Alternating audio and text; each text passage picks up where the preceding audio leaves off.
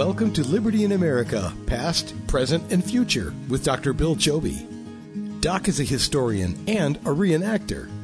On this show, you'll hear his thoughts about our personal liberties from their earliest recorded beginnings. You'll also be transported back to the 1750s to relive the life of Colonel George Washington and his adventures during the French and Indian War. Let's get started. Here's Dr. Bill Chobe. Hello there. Hi, Dr. Bill Chobe again. This is a part of our series on Liberty in America, Past, Present, and Future. And the last session we had, we talked about the founding of the Republic and part one. Today we're going to do part two. Now, mind you, I am going to try to bring this all together for you. But in order to do that, I need to have some direct quotations to be read to you. So just so you understand it, I'm just not doing this off the cuff. I want to make sure that these words are accurate. The last time we talked about the Declaration of Independence and how it became the stimulus for the development of resistance to the crown.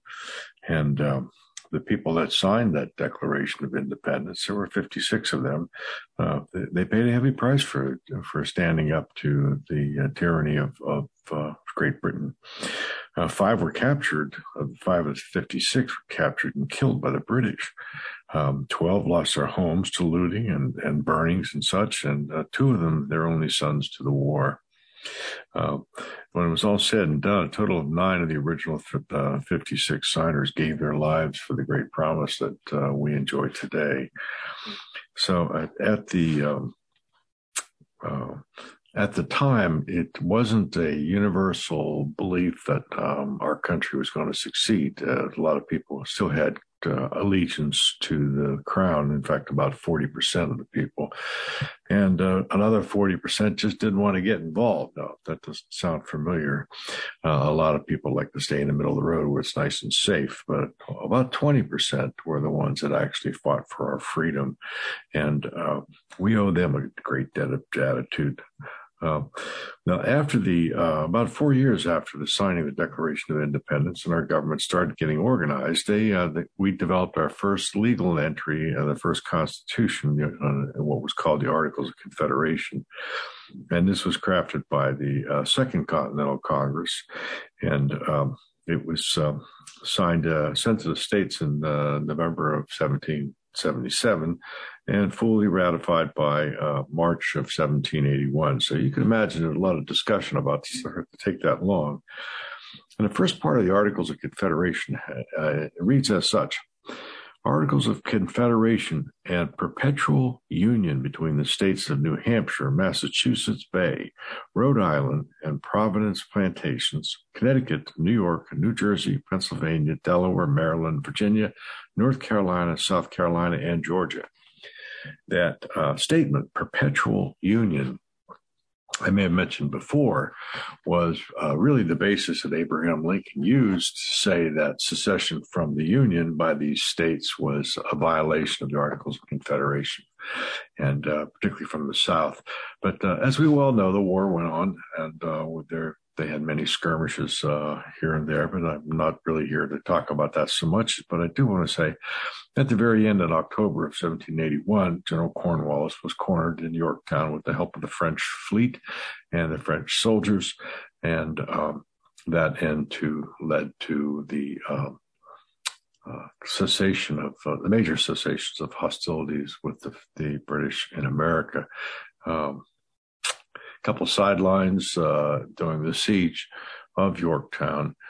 The French were able to, because of a favorable wind that prohibited the British ships from leaving the Chesapeake Bay, and permitted the temporary placement of the French fleet, which was a blockade. And from those ships, they were able to also launch cannon fire and mortars into the town of Yorktown. While on land, George Washington ordered that a cannon be fired every minute, 24/7, and he actually set the first one off. So they really cornered Cornwallis and the British, and through some heroic acts, Alexander Hamilton and others, they were able to secure the positions of the redoubts number 11 and I believe it was 15, which put them in the mortar range of Yorktown. And the mortar, of course, was a cannonball that had an explosive charge in it, so they could launch these over the walls and into the town. It'd blow up and start fires. So different as opposed to a cannonball, which is just totally solid shot. It's more just to destroy, but it has a longer range. Okay, well, let's go back to the Constitution. Now, in summer of 1787, the delegates from the 13 colonies got together with this Articles of Confederation. And later on, they had a new president every year, and he was an individual that would preside over the Congress, and that's where we get the word president. But with one of those was Arthur St. Clair, which I'm relatively familiar with, and he was sort of an unsung hero of the Revolution. But when he was president of Congress assembled, then he was the one that got together the Congress to talk about creating a constitution. And he was the one that presented or appointed George Washington to preside over those deliberations. And again, that's how we get the word president. But the Madison, who was called the father of the Constitution, I mean, he had many different thoughts. He had many contributions to this. But one of them that was most profound, I believe, is that he said, if men were angels, no government would be necessary. But because we are not angels, we need a form of government to keep us, civil to one another, or make a society, if you will. But he also later wrote that part of this, keeping this all together, was that there had to be the room for dissent, and that it was because of that. And he says, and I quote, "No political truth is certainly of greater intrinsic value or is stamped with the authority of more enlightened patrons of liberty than that on which the objection is founded," end of quote. In other words, brisk debate over issues was essential for the preservation of liberty. So this, the Constitution debated back and forth for many months, and finally September 17th of 1787, the representatives signed it. And of course, there had to be a period of ratification, which went on for much longer. Now, the idea of the Constitution essentially is that there's three branches of government, and that we had the executive, the legislative, and the judiciary. Now, these ideas were not new, because in fact, our founders had pulled that basic idea out of the Bible. And at the time, many of course, all the founders had a pretty solid working understanding of how the Bible went. But in Isaiah 33:22, it states, and quote, "For the Lord is our judge, the Lord is our lawgiver, and the Lord is our king," end of quote. There's three branches of government. You've got the judge, the lawgiver, and the king. So this is where the idea of three branches of government came from, with checks and balances on one another. Incidentally, one of the battle cries for the War of the Independence was that, quote, "No king but King Jesus," quote. So they have the three functions of government, and the idea was just to keep it all in balance, and this way you wouldn't have tyrants arising and people like King George and all the other unfortunate experiences that we went through in getting to where we were at that time. But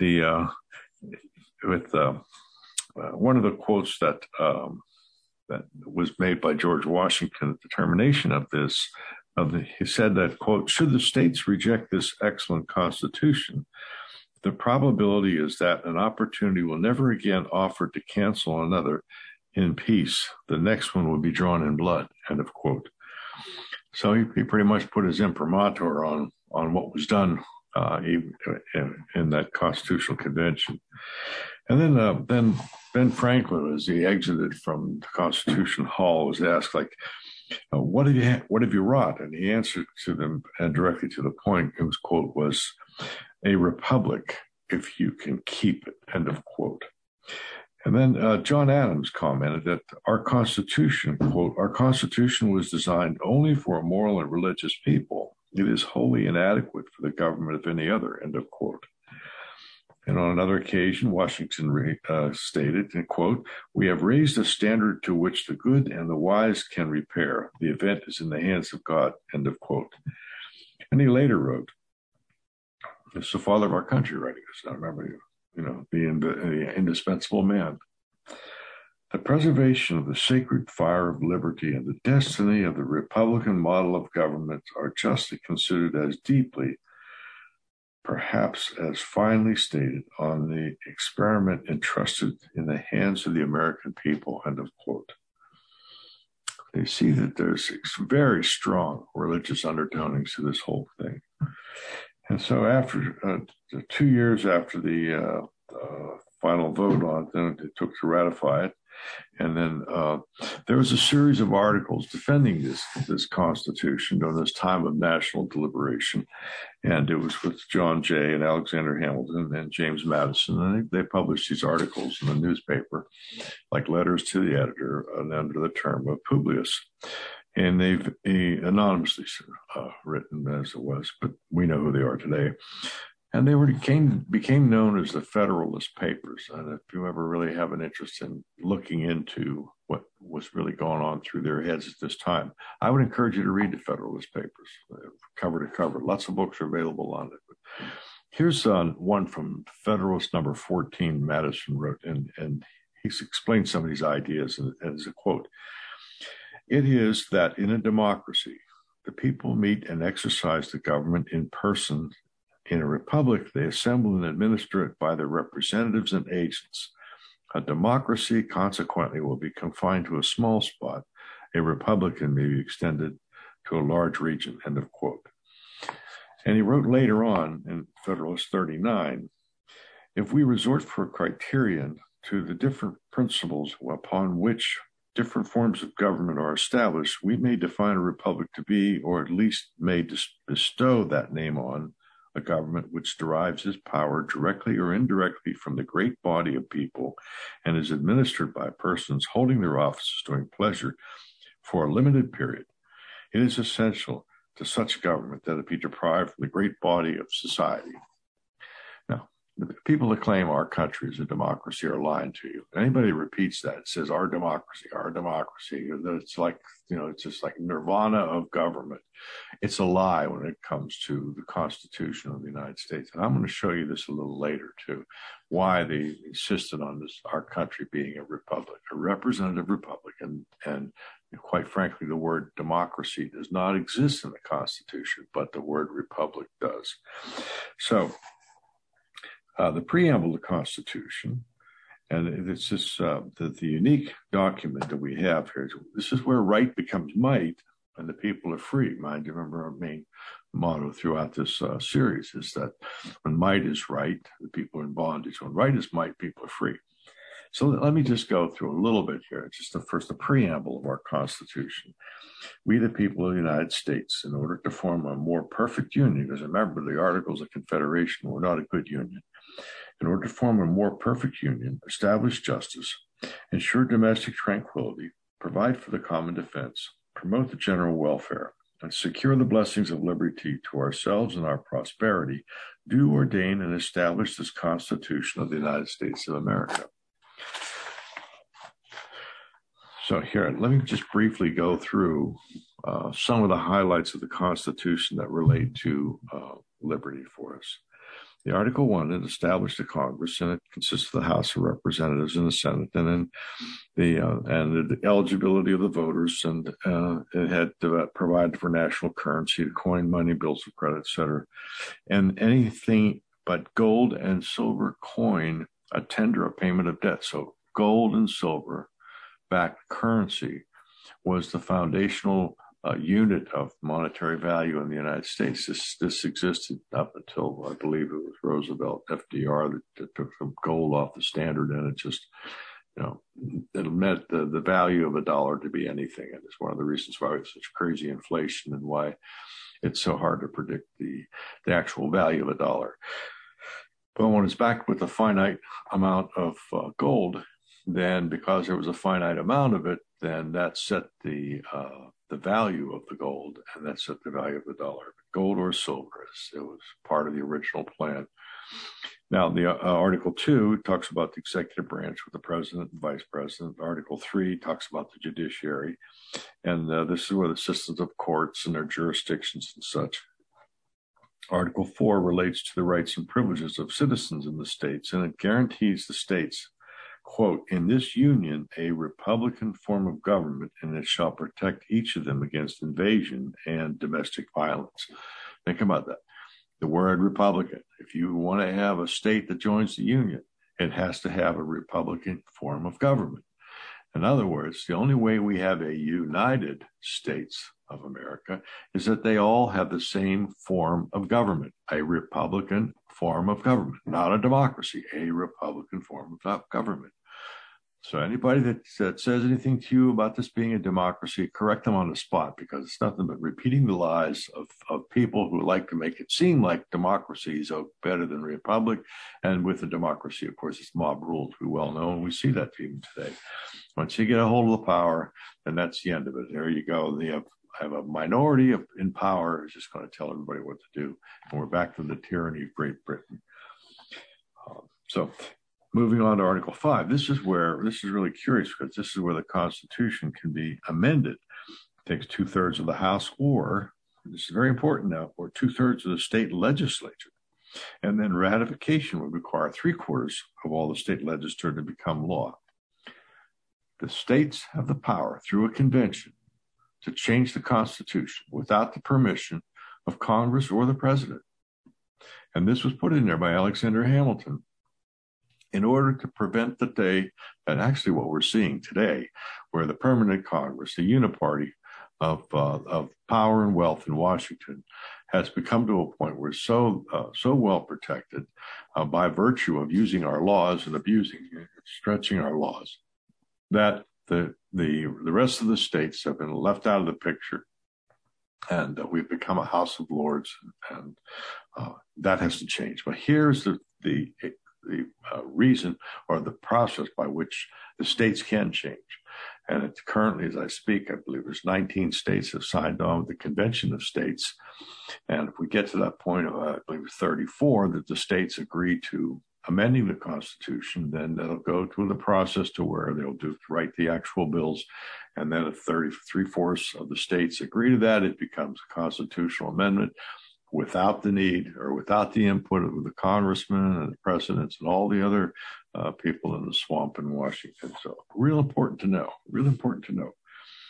Alexander Hamilton put that in there. And of course, Washington agreed with it. He said, as I previously mentioned, if we don't do something about this when the need comes to amend, it will lead to bloodshed. And certainly we would hate to see that happen. Now, the Article 7 or Article 6 had to do with the retirement of debts, the requirement of the officials to be bound by an oath to support the Constitution, and no religious test for qualifications of office. Article 7 requires ratification by at least 9 of the 13 states for the establishment of the Constitution to be binding of the law. Also in this section, there's, if you read through it, Article 7, Section 7, where are we here? I think it's Article 4, Section 7. About the legislature. The legislature, the House, Congress passes a bill, sends it to the president, and the president has so many days to decide if he's going to sign it or veto it. In fact, he has 10 days. But in those 10 days, if you read it carefully, it says, except Sunday. It's in little markers, little brackets. Except Sunday. It's 10 days, but not counting a Sunday, to which to decide whether or not he wants to veto. And if he doesn't do anything, it becomes law. But those people who say this is not a Christian doctrine need to look at that, because the use of Sunday, excluding Sunday, is a Christian process, a Christian day of worship. So I'd also like to mention, when we get to the very end of this, it also states, which affirms it as a Christian document, in the year of our Lord, it's at the very end of it, in the year of our Lord, 1789, I believe it was. That's in there because that's the language that they used at the time. And it shows that their faith was very important to them. And it's very important to this document. So all those naysayers out there about what Christianity is and whether or not we're a Christian country, is just a bunch of BS. And take it with a grain of salt. Anybody complains about it, you just show them those two things I just told you, along with them, tell them it's not a democracy with the republic stuff, but it's where they can't count Sundays to on how many days a president can review a bill, or at the very end of it, it's a year of our Lord. And anyhow, okay, so it was really by the persistence and the hammering out the differences that came up with this unique document, which really set us free for 250 some odd years. But there was a quote that came along by Alexis de Tocqueville in 1835. So now you're looking at probably 50 years of this experiment in action. And he sort of summed it up, and I'd like to read that to you as well. The peace and prosperity and the very existence of the Union are vested in the hands of the justices of the Supreme Court. Without them, the Constitution would be a dead letter. The executive appeals to them for assistance against encroachments of the legislative power. The legislature demands their protection from the assaults of the executive. They defend the Union from the disobedience of the states from the exaggerated claims of the Union, the public interest against private interest, and the conservative spirit of stability against the fickleness of the democracy. Here we are, the democracy word again. You see, it doesn't fit our country. So that's the end of the founding of the Republic. That's the end of my little discussion today for you. And I encourage you to stay tuned. We try to do this once a week. And we're going to be doing this for a number of weeks. But please stop back in and visit my website, drbillchobybooks.com. You can leave messages there with me, or you can review some of the things that are in my book. And I would encourage you to actually go out and buy them. That's always good for me. Thank you so much, and I'll see you next time.